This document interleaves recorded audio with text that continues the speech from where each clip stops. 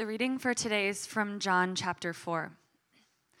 Now when Jesus learned that the Pharisees had heard that Jesus was making and baptizing more disciples than John, although Jesus himself did not baptize, but only his disciples, he left Judea and departed again for Galilee, and he had to pass through Samaria. So he came to a town of Samaria called Sychar, near the field that Jacob had given to his son Joseph. Jacob's well was there, so Jesus, wearied as he was from his journey, was sitting beside the well. It was about the 6th hour. A woman from Samaria came to draw water. Jesus said to her, "Give me a drink," for his disciples had gone away into the city to buy food. The Samaritan woman said to him, "How is it that you, a Jew, ask for a drink from me, a woman of Samaria?" For Jews had no dealings with Samaritans. Jesus answered her, "If you knew the gift of God, and who it is that is saying to you, 'Give me a drink,' you would have asked him, and he would have given you living water." The woman said to him, "Sir, you have nothing to draw water with, and the well is deep. Where do you get that living water? Are you greater than our father Jacob? He gave us the well and drank from it himself, as did his sons and his livestock." Jesus said to her, "Everyone who drinks of this water will be thirsty again. But whoever drinks of the water that I will give them will never be thirsty again.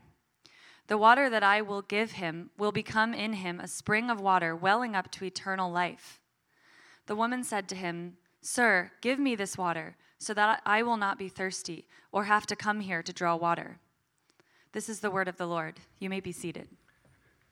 All right. Thank you, Ashley. Good morning, Redemption. How y'all doing? Okay, by show of hands, how many of you had Lucky Charms for breakfast this morning? Anybody? There's one. Okay. I'm really sorry. I don't mean to offend you, but I just think that marshmallows in breakfast cereal is wrong. It's just wrong. Okay. Have it for dessert after dinner. I think that would be more appropriate. Anyway, happy St. Patrick's Day today. Glad to see some green out there. Let's celebrate the Irish, okay? All right. So we are continuing in our series, Love Walked Among Us. And what we're looking at is this different, radical, disorienting, and comprehensive way that Jesus loved in every context that he was in. And he would express his love in different ways in every context that he was in, because every context demands a different expression of love.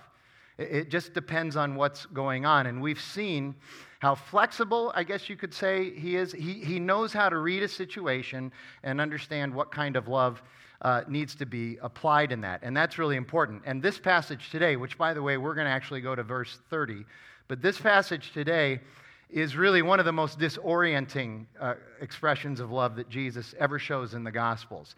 If you really understand the culture that they're in, which I'm going to try to get at today, you begin to understand that he's really turning things completely upside down. It's really crazy. But because many of us are in this room are actually Christ followers, it's important for us to be studying this idea of love walked among us and how he loves in all these different contexts, so that you and I can also take an understanding of his love, this gospel-centered love, and begin to apply it in our context, even when it's disorienting, even when it's uncomfortable for us, because it was uncomfortable for Jesus as well, and even when we don't feel like it. We're called to this radical kind of love. And if you are brand new to all of this, we are thrilled that we get to introduce you to Jesus through this passage today. This is a great passage to be introduced to Jesus in. So we're going to do something a little bit different today. We're going to work our way through the text, but that's all we're going to do. We're just going to work our way through the 30 verses, and you're going to have application throughout, and then we'll be done. So you're going to hear the gospel, you're going to hear application. It's all going to be mixed in. So we're going to go back and read the first 6 verses and start there. Now, when Jesus learned that the Pharisees had heard that Jesus was making and baptizing more disciples than John, although Jesus himself did not baptize, but only his disciples, he left Judea and departed again for Galilee. And he had to pass through Samaria. He had to pass through Samaria. That's the way the gospel writer captures that. So he came to a town of Samaria called Sychar, near the field that Jacob had given to his son Joseph. Jacob's well was there. So Jesus, wearied as he was from his journey, was sitting beside the well. It was about the 6th hour. Once again, I want us to be aware of all of the Old Testament allusions that are in the background of this. That's part of the context, part of the story. You have Jacob, Jacob's well. Jacob becomes Israel. They end up in Egypt for 400 years, and then that's when the Exodus happens, is after the 400 years in Egypt. So Jacob is an important, quote, patriarch in their tradition. But also we're going to see that Moses is also in the background of this. So lots of Old Testament allusions here, but also lots of, for them, contemporary context, and then obviously context for us. This first 6 verses gets us our bearings for the story. So a couple things I want to talk about here. First of all, we need to remember that this is very early in Jesus' public ministry. So his disciples were still getting to know him. They didn't quite understand Jesus. They didn't get him, just like nobody else got him. And so they're following him as a rabbi. They're part of his rabbinical yoke, but the things that he's doing are really kind of freaking them out, and this is no exception. They're often confused by what Jesus teaches and what Jesus does. They've never been exposed to anything like this before. Second of all, understand the context now. John chapter 3, the chapter right before this, and it's even mentioned in there, there are 2 pretty big events that happen in John chapter 3. First of all, there's this guy Nicodemus, who's a professional religious person, who would normally stand against who Jesus is and what he's doing. Nicodemus wants to learn more from Jesus. And so we know he goes to him at night under the cover of darkness so that maybe nobody will see that he's going to see Jesus. And he goes to Jesus and he starts asking him questions. And of course, Jesus answers the question that he should have asked in the first place. He tells Nicodemus, you must be born again. And Nicodemus, thoroughly confused, he asks the question. He says, how is it that I can enter into my mother's womb a second time? That makes no sense to him. And Jesus says, well, you need to be born of water, but also of spirit. And then he gives us that famous line, John 3:16, where he says, for God so loved the world that he gave his only son, that whoever would believe in him would never perish. And then after that, Jesus teaches a little bit more, and then here comes John the Baptist again back into the picture. And John the Baptist sees Jesus now. John was the one who was announcing that he was coming. Now he sees Jesus actually coming, and he says, behold, the Lamb of God who takes away the sins of the world.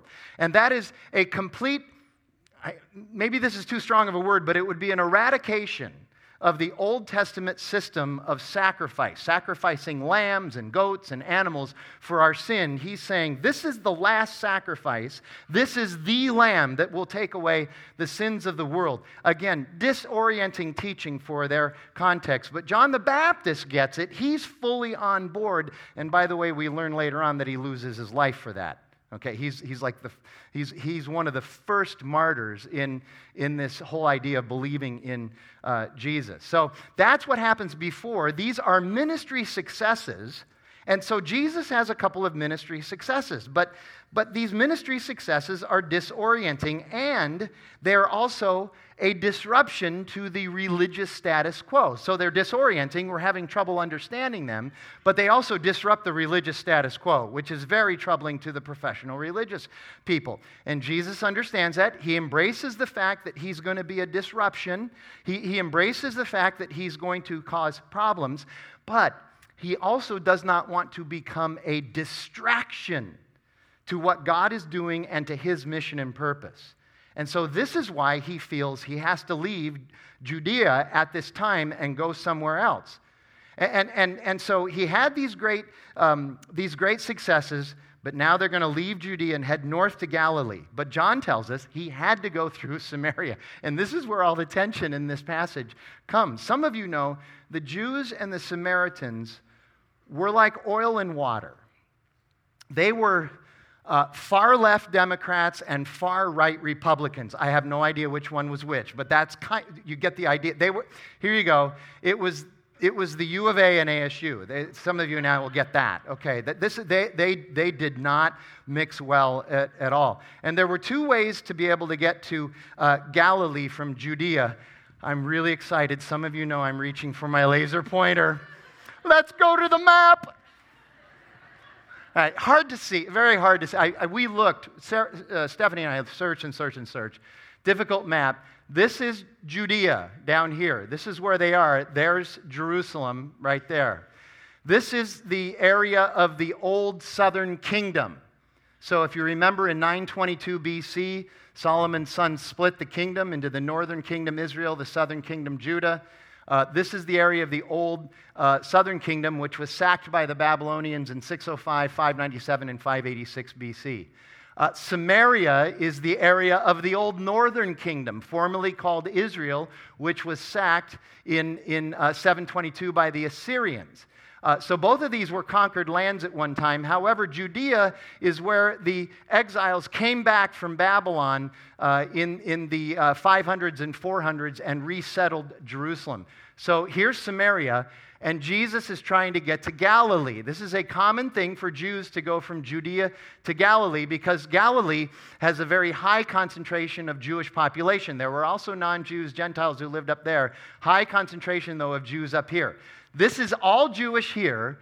This is all Samaritans here, non-Jews, but with some Jewish background. And then this, again, is mostly Jewish with some Gentiles that are living up there.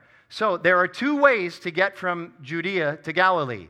One way is to walk over this way, cross the Jordan River, walk up here, and then cross the Jordan River here again, way up here in the north, just south of the Sea of Galilee, and then get into Galilee without ever having to touch Samaria in any way.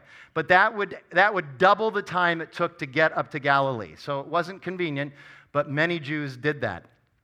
The other way to get there is to go straight through Samaria. It took less time, but that's the way that most Jews did not want to go. And there's all kinds of reasons to do that. Many took the long way because they did not want to come in contact with any Samaritans. But Jesus had an appointment with this woman at the well, so he knew he had to go through there. So let me give you a little bit more about the Jews and the Samaritans. The geography, like I said, of Samaria was the old northern kingdom. Judea is the southern kingdom. Galilee is north of there. The Samaritans were not just frowned upon by the Jews, but were treated as a scourge. And the reason is because when the Assyrians attacked them, they didn't necessarily displace the Jews that lived there, but rather they brought other conquered peoples into this area, this northern kingdom, and started intermarrying with the Jews that were there, which then in some religious orthodox context made them look impure, or they were thought of as being impure. So one reason the Jews would not take the route through Samaria is that they believed that if you came in contact with anything that was Samaritan, you would be, quote, unclean for a week, which meant you couldn't go into a synagogue or a temple for a whole week. And because, there's another level of this, because of the deep underlying Jewish prejudices, a Samaritan woman was even worse. She was considered eternally unclean, and so there was no chance of redemption whatsoever for her. And so you couldn't come in contact at all with a Samaritan woman lest you be cast away from the temple and worship for life. There were also constant wars between the two, Samaria and Judea, from about 200 BC all the way up until the late 1st century AD. In fact, the Jews had even destroyed the Samaritans' temple of worship that stood on Mount Gerizim, which was just a few miles from their capital in Samaria city. In 175 BC, they went in and destroyed that. And so at its foundation, this was the way many of the arguments went between Jews and Samaritans. The Jews would say, we're better than you, you're impure, you're losers. And the Samaritans would say, you have offended us, therefore we have a right to sin against you. So essentially, they're fourth graders. Literally, there's these arguments, or Congress, but literally, this is yeah. So this is kind of what's going on. I mean, there's no ground on which they could see each other as equals. So Jesus' upcoming encounter, considering all of that, is with a Samaritan, and it's with a woman Samaritan, and a very sinful Samaritan woman at that. We also need to know that the Samaritans had their religious orthodoxy as well. They believed that they were better than the Jews, of course. I mean, what wildcat doesn't believe that they are better than a sun devil, for crying out loud? And their orthodoxy was rooted in the Hebrew Scriptures, but it was a lot narrower. They believed that only the Torah, the first 5 books of the Bible, were God's books, so Exodus through Deuteronomy. And they believed that their ancestral and spiritual father was Jacob, not Abraham, not Moses. So they were keyed in on Jacob. Thus, the significance of the well-being of the well, this well being the one that Jacob had built some 1,800 years earlier. So everything is centered around this because Jacob's such a big deal. And by the way, everything I've read says that well is still there today. You can go and visit Jacob's well.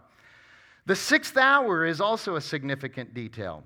Water was collected in community in the early morning or the late evening hours when it was cool. And so you would go to the well to collect the water when the weather was nice, and everybody else would be there, and it would be a time of community. So here it's like a first century coffee house without the coffee, but they're all gathering there. The 6th hour is noon. It's the hottest part of the day. No one collected water during that time unless you were a complete outcast. Nobody wanted to see you. So she's there alone. This woman is despised by even her own people. We need to understand that. So all of this is the background to the story that's about to unfold. And believe me, we only scratched the surface, but we've got enough to be able to move forward and understand. So 7 through 15. A woman from Samaria came to draw water, and Jesus said to her, "Give me a drink." For his disciples had gone away into the city to buy food. I think that's an interesting detail, which I'll get to. The Samaritan woman said to him, "How is it that you, a Jew, ask for a drink from me, a woman of Samaria?" Not only a Jew, but a male Jew. "For Jews have no dealings with Samaritans." And Jesus answered her, "If you knew the gift of God and who it is that is saying to you, 'Give me a drink,' you would have asked him, and he would have given you living water." And the woman said to him, "Sir, you have nothing to draw the water with, but the well is deep. Where do you get that living water? Are you greater than our father Jacob? He gave us the well and drank from it himself, as did his sons and his livestock." And Jesus said to her, "Everyone who drinks of this water will be thirsty again, but whoever drinks of the water I will give him will never be thirsty again. The water that I will give him will become in him a spring of water welling up to eternal life." And the woman said to him, "Sir, give me this water so that I will not be thirsty or have to come here again to draw water." She would love to avoid having to go and draw water for a multitude of reasons. And there's a lot here, but we'll get at it. So understand, this woman right out of the gate, she's disoriented, she's confused, she's completely taken aback. And she's used to whatever the opposite of welcome is. So whatever we understand as being welcoming, she's used to the opposite of that. No one ever welcomed her anywhere. Even if she was physically present, she did not feel welcomed. Have you ever been physically present somewhere, but you still didn't feel welcomed? Nobody would orient themselves toward you. Nobody would make eye contact with you. Nobody would talk to you. Okay? So she's in that category. Even if she's physically present with others, there is no welcome. The only time it appeared that she might seem welcomed is if she could do something for a man. And as we'll see, that's where she was finding her value. We'll see that later. That's really her story, is she had to find a welcoming ethos somewhere, and so that's where she found it. Yet the way Jesus speaks to her is a way that she's not used to, because she's never welcomed anywhere. Jesus speaks to her with dignity and gives her dignity. He's speaking to her with a measure of honor and respect that I know she's not used to. He's speaking to her as if she's worthy of a true welcome, as if she's worthy of somebody turning fully toward her, making eye contact, and embracing who she is as a creation of God, as somebody who bears the image of God, as somebody who has dignity and worth and value. And that is really powerful stuff. The simple act of giving our full, non-phone occupied attention to a person is incredible. And by the way, that's just not true scripturally. It's true in social science. This idea of being able to make eye contact with people, that is the basis for intimacy. And it's the basis for being able to make connections with people and make them feel valued. Not to stare them down, appropriate eye contact, I hope you understand, okay? But be willing to make, that is a sign of intimacy, of value, and worth, okay? Now remember, the Jews believed that Samaritan women were eternally unclean. And so to drink water from the same drawing cup would be disastrous for Jesus under his religious paradigm. In fact, there's a phrase in there, the Jews had no dealings with Samaritans. In the ancient Hebrew, if you were to translate that into ancient Hebrew, which is where it comes from, it literally means we do not share or touch the same things as Samaritans. And I mention this, yet at the same time, what are the disciples doing? They're in town buying food from some Samaritan vendor, okay? So my cynical side comes out now. Apparently, if you're hungry, none of the devout religious restrictions apply, okay?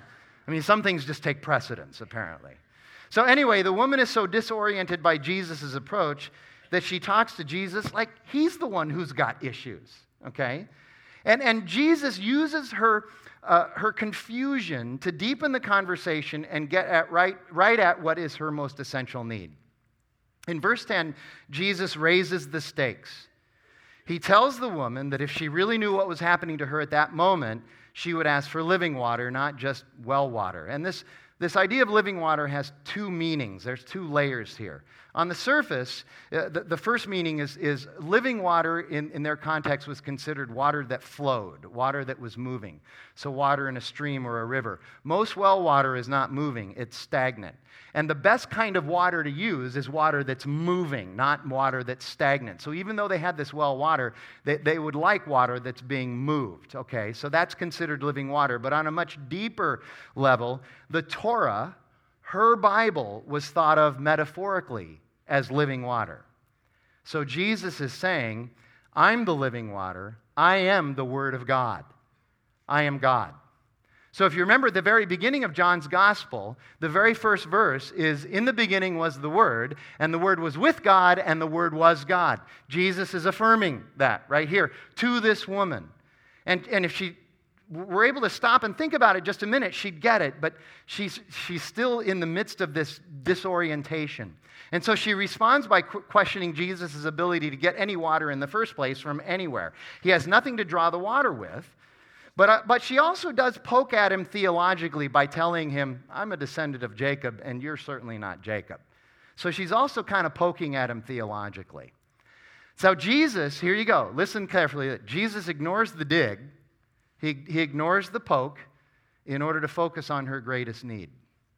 That is one thing that love does, that Jesus shows us about love. Love ignores frivolous, even hurtful distractions in order to give what is truly needed. It's one of the hardest things that you and I will ever do.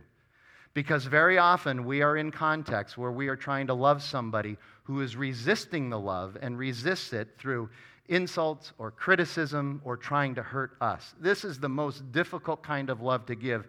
And I just know that from experience. I don't even have to talk about y'all. I just know that from experience. And I'm guessing you all have had that experience as well. But real love, genuine love, gospel-centered love, ignores the distractions in order to be able to give what is truly needed. But she still doesn't get it because she has a problem that's very common today. We all have the same problem. She's looking for a gospel of practicality, not a gospel of transformation. She's looking for a practical Christianity, not a transforming Christianity. And there's a huge difference. And we need to understand that redemption is all about a gospel of transformation because that's the true gospel. So many people today are just fine with Jesus as long as he does his part and makes our fleeting time here on earth easy as possible. And I will tell you that is a small, vapid, and restrictive view of the gospel. The gospel is much, much bigger than that. So she says, great, I don't have to come out here and get any water anymore. I'm in. Tell me how to do this. Well, here's the problem. She has the same problem that we have today, There are three essential needs that human beings have, three large categories of needs that you and I have. The first one is a physical need. You and I need food. We need clothing. We need shelter. We need Amazon, okay? We do, kind of. We didn't know how much we needed Amazon. Well, anyway. Then there are relational needs. You and I have we were created to be in relationship. It's one of the primary ways that we are image bearers of God. We need relationship. So friends, family, community, coffee houses. Okay? Then we have this category that most scholars have described as a crucial need. And this is the most essential need that we have. And that crucial need is for God. Father, Jesus, Holy Spirit. And God, Father, Son, and Holy Spirit, is the only one that can fulfill that crucial need. The only one. But you and I, what we do, and what this woman does, is we expect that the things we use to meet our physical and our relational needs is going to somehow fill that crucial need. And it doesn't work. And we get frustrated. But we keep trying, don't we? If I just close, all right, I close that last deal. If I could just close this one more deal. Okay, I got that person's attention. Kind of bored with that now. If I just move on to this person. And so we're constantly looking for these things. This woman wants convenience and water. She wants her physical items to fulfill her crucial need. And we're about to find out that she's also been trying men or relationships to meet her crucial need. That hasn't been working either. So she has not grasped the true nature of her need. And you and I also grasp with that, struggle to grasp that true nature of our need. So the question becomes, how many wells are you and I going to go back to before we realize that that's not going to fulfill us in this crucial way? It's not that wells are bad, but they're never going to fulfill us in this crucial way. How many unhealthy relationships are we going to keep getting ourselves involved into or go back to thinking this will finally solve that need, and it doesn't solve the need? And we get frustrated and we keep looking. And standing before this woman is the one, the only one who can actually meet that crucial need. And so Jesus says, I'm going to go for it now. All right, so look at verses 16 through 18. Jesus said to her, go call your husband and come here. The woman answered him, I have no husband. And Jesus said to her, you're right in saying, I have no husband. For you have had 5 husbands, and the one you have now is not your husband. What you have said is true. So now we're getting down to the nitty-gritty here. Now she fully understands, okay, how did this, something supernatural is happening here. Jesus is way more than just some Jewish guy trying to make his way to Galilee. And again, we're reminded that Jesus does what no one else would have done in that context. He hangs in there with this woman, but he never insults her. He speaks truth to her, but he never insults her. She's had 5 husbands, and the one she's with now, so this is the 6th man now that she's living with. And whether these other 5, whether they died or whether they divorced her, it doesn't matter in their context. Because just the fact that she's had 5 husbands means there's something wrong with her. That's the way their culture looked at her. That's why nobody wanted to be at the well with her. She's impure, she's unclean, she's unholy. And Jesus, especially as a rabbi, the common, acceptable political practice by a rabbi in this instance would be only one question to the woman: what have you done to become so cursed? That's the only thing he should have asked her. That's the only thing he should have engaged her on. The only thing that should have happened there, according to religious orthodoxy of the day. But he doesn't. Instead, he lets her know that she's having the most significant encounter of her life and that she actually has dignity and worth in his eyes. And he does this very gently. He lets her know that he knows of her sin. I know of your sin. He lets her know that, but he also lets her know, I'm not going to judge you and I'm not walking away. We're going to work through this. We're going to work this out. In fact, some people read this and think that Jesus is saying this to her as an accusation, and he's not. The fact that he words it this way is completely countercultural and profound. And I even would go so far as to say, I think he's saying it with a little twinkle in his eye that indicates that something really special is happening, and he's merely letting her know that she's talking to God. But it frightens her. It would probably frighten you and I too. Somebody comes up and starts telling us about things about ourselves that we didn't think anybody knew about. She also clearly doesn't like him knowing her secrets. So here you go. She goes from being kind of open and sassy to being defensive and stonewalling. Look at the next 5 verses, 19 through 24. So the woman said to him, "Sir, I perceive that you are a prophet. Our fathers worshipped on this mountain, but you say that in Jerusalem is the place where people ought to worship." And Jesus said to her, "Woman, believe me." But by the way, you notice the distraction? She tries to throw him off guard with that. She tries to change the subject there. And Jesus said to her, "Woman, believe me, the hour is coming when neither on this mountain, nor, that's Mount Gerizim that he's talking about, nor in Jerusalem will you worship the Father. You worship what you do not know. We worship what we know, for salvation is from the Jews. But the hour is coming, and is here now, when the true worshipers will worship the Father in spirit and truth, for the Father is seeking such people to worship him. God is spirit, and those who worship him must worship in spirit and truth." So he says spirit and truth twice is how we're supposed to worship. So it might be kind of important. So the woman's answer in verses 19 and 20 is clearly a dodge. It's a distraction. It's her trying to pull away and extricate herself from this conversation. And up until this point, it's funny because she thought she was in control of the conversation. But now she realizes she's not in control, and she just wants out. But Jesus answers her with great news. Where we worship the one true God is important. It's not that it isn't important, but it's not as important as the fact that we do worship him and how we worship him. So we need to understand God is not contained in a building. You didn't walk in here and suddenly you're in the presence of God. God is everywhere, okay? So we worship him in truth and spirit because he is truth and spirit, both. That truth side is manifest through his word. So we seek his word. We read and study his word. We're in communities that study his word because we want to know him and we want to learn about him by his word, and his word is true.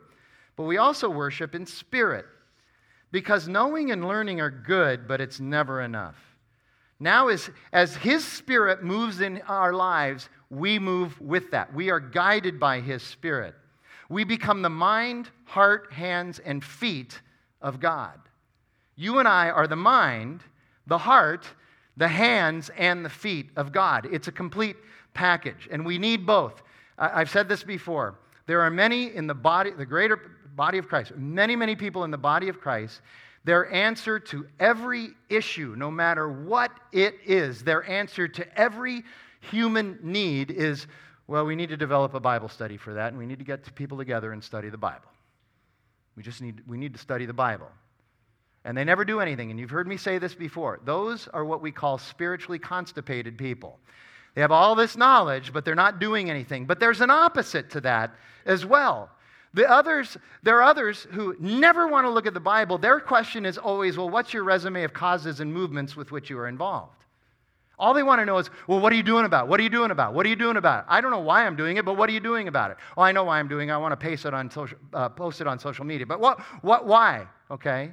Never asking why. And the problem is we need both. We need to be nourished, we need to be nurtured, but we also need to be sent.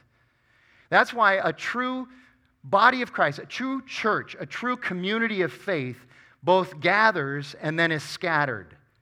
We gather and we scatter. And then there's one more group. That's the group who say this, aha, I don't have to come to church. I can worship God anywhere. And yes, you should worship God anywhere, even on the freeways, which is probably where we have the least amount of God worshiping going on. Okay, but we should worship God anywhere. But church is still an essential part of being a follower of Christ for two reasons. Number one, because the Bible clearly says so. It's stunning to me how many people, I'm a Bible-believing Christian. What church are you involved with? I don't go to church. I don't need to worship God at a church. Well, then you're not a Bible-believing Christian. You need to take Bible-believing out of your self-definition. You need to be in a church, in a faith community. But the second reason is because there are things that happen in church and in church community as we scatter that simply cannot be replicated anywhere else. Can't do it anywhere else. Something else. I want you to notice the ethos of unity in what Jesus says. Worshiping in truth and spirit transcends every racial boundary, every economic boundary, every political boundary, every cultural boundary. The kingdom of God is going to shock some of us when we get there, with all the different types of people who are there. And I know, for some of you, it's like, but Frank, that's really awkward and uncomfortable. And I hate to use that old line of Protestant guilt, but I'm going to do it. So was the cross. The cross was really awkward and uncomfortable, okay? He's not calling us to anything that he hasn't experienced himself. Verses 25 and 26. So the woman said to him, I know that Messiah is coming. This is unusual for a Samaritan to use the word Messiah. I know that Messiah is coming, he who is called Christ, and when he comes, he will tell us all things. Again, this is kind of a, well, it's been nice talking to you. I need to get out of here, and I'll say something as I'm going, okay? And Jesus said to her, I who speak to you am he. So the woman makes one last half-hearted attempt to extricate herself from the situation, but Jesus says, I'm going to close the deal now. And she finally gets it. And the way Jesus claims his divinity in verse 26, it's an allusion to when Moses experienced God in the burning bush. I am who I am. He's letting her know. You know that story of the Exodus. You know when God came to Moses, and she's like, that's interesting. So now she gets it. Look at verses 27 through 30. Just then his disciples came back. Listen to this. They marveled that he was talking with a woman. They marveled negatively. Okay, but no one said out loud, what do you seek, or why are you talking with her?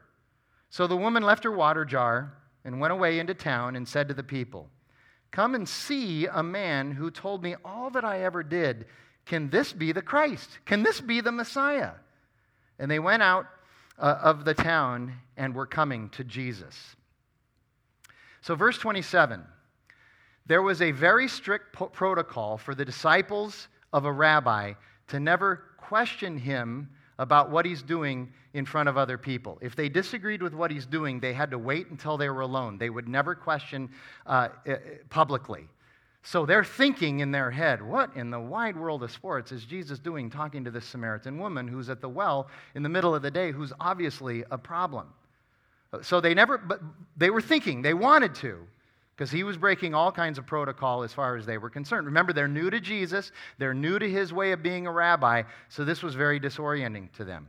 But the beauty in the story, which then they see, the beauty of the story comes in verses 28 through 30.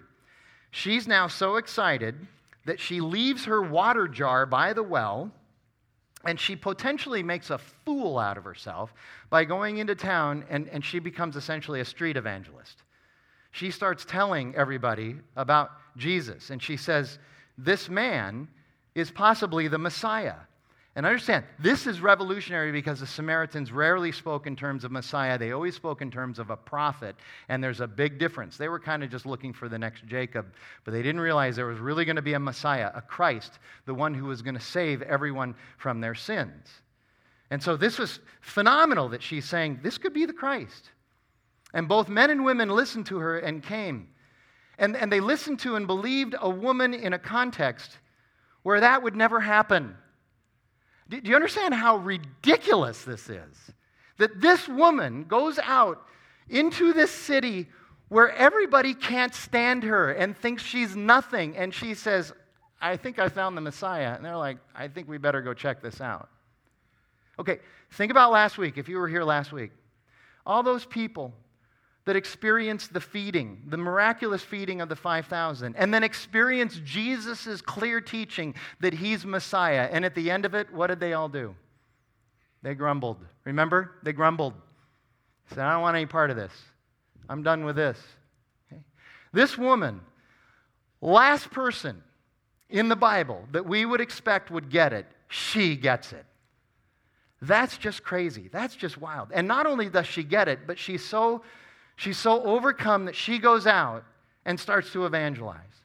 And she doesn't care about her reputation. She doesn't care how this makes her look. And people started coming. And it's a powerful message. She's saying, come and meet the man who told me things about myself that even you don't know. You think I'm bad. Guess what? He really knows how bad. He told me things about myself that I have never shared with anybody else because it would be devastating to do that. And yet, he treats me with honor and dignity and love and compassion and empathy. He treats me like somebody that he wants to be with, like somebody who has value, who has worth, somebody who was created in the image of God. He treats me like I'm ready for redemption. The unredeemable is ready for redemption. That's exactly the good news that Jesus has for you and I today. Exactly. So many of us think we're beyond redemption. Jesus says no. So many of us are not sure about this guy Jesus, and Jesus says, I'm just going to keep hounding you. I'm going to keep coming for you. And if you already know Jesus, I would encourage you to come a little bit closer, because guess what? He can handle it. And you can handle it too. And if you don't know Jesus, I really want you to consider the story of this woman, this complete outcast, this person who has absolutely nothing in her life that deserves the attention of God, and yet God lavishes her with love and dignity and redemption. Who wouldn't want to be involved in a story like that? Let's pray together. Lord God, we thank you and praise you for what you have done for us in and by and through your Son. And it's in his name that we pray. It's in his name that we live. It's in his name that we move and breathe. God, we're thankful for salvation. We're thankful for your message of salvation. We're thankful for your love. God, it's our prayer right now that we would come a little bit closer. We want to know you. We want to see you. We want to be with you, maybe just as much as you want to be with us, which is a marvelous and remarkable thing. God, we thank you for that. We pray this in Jesus' name. Amen.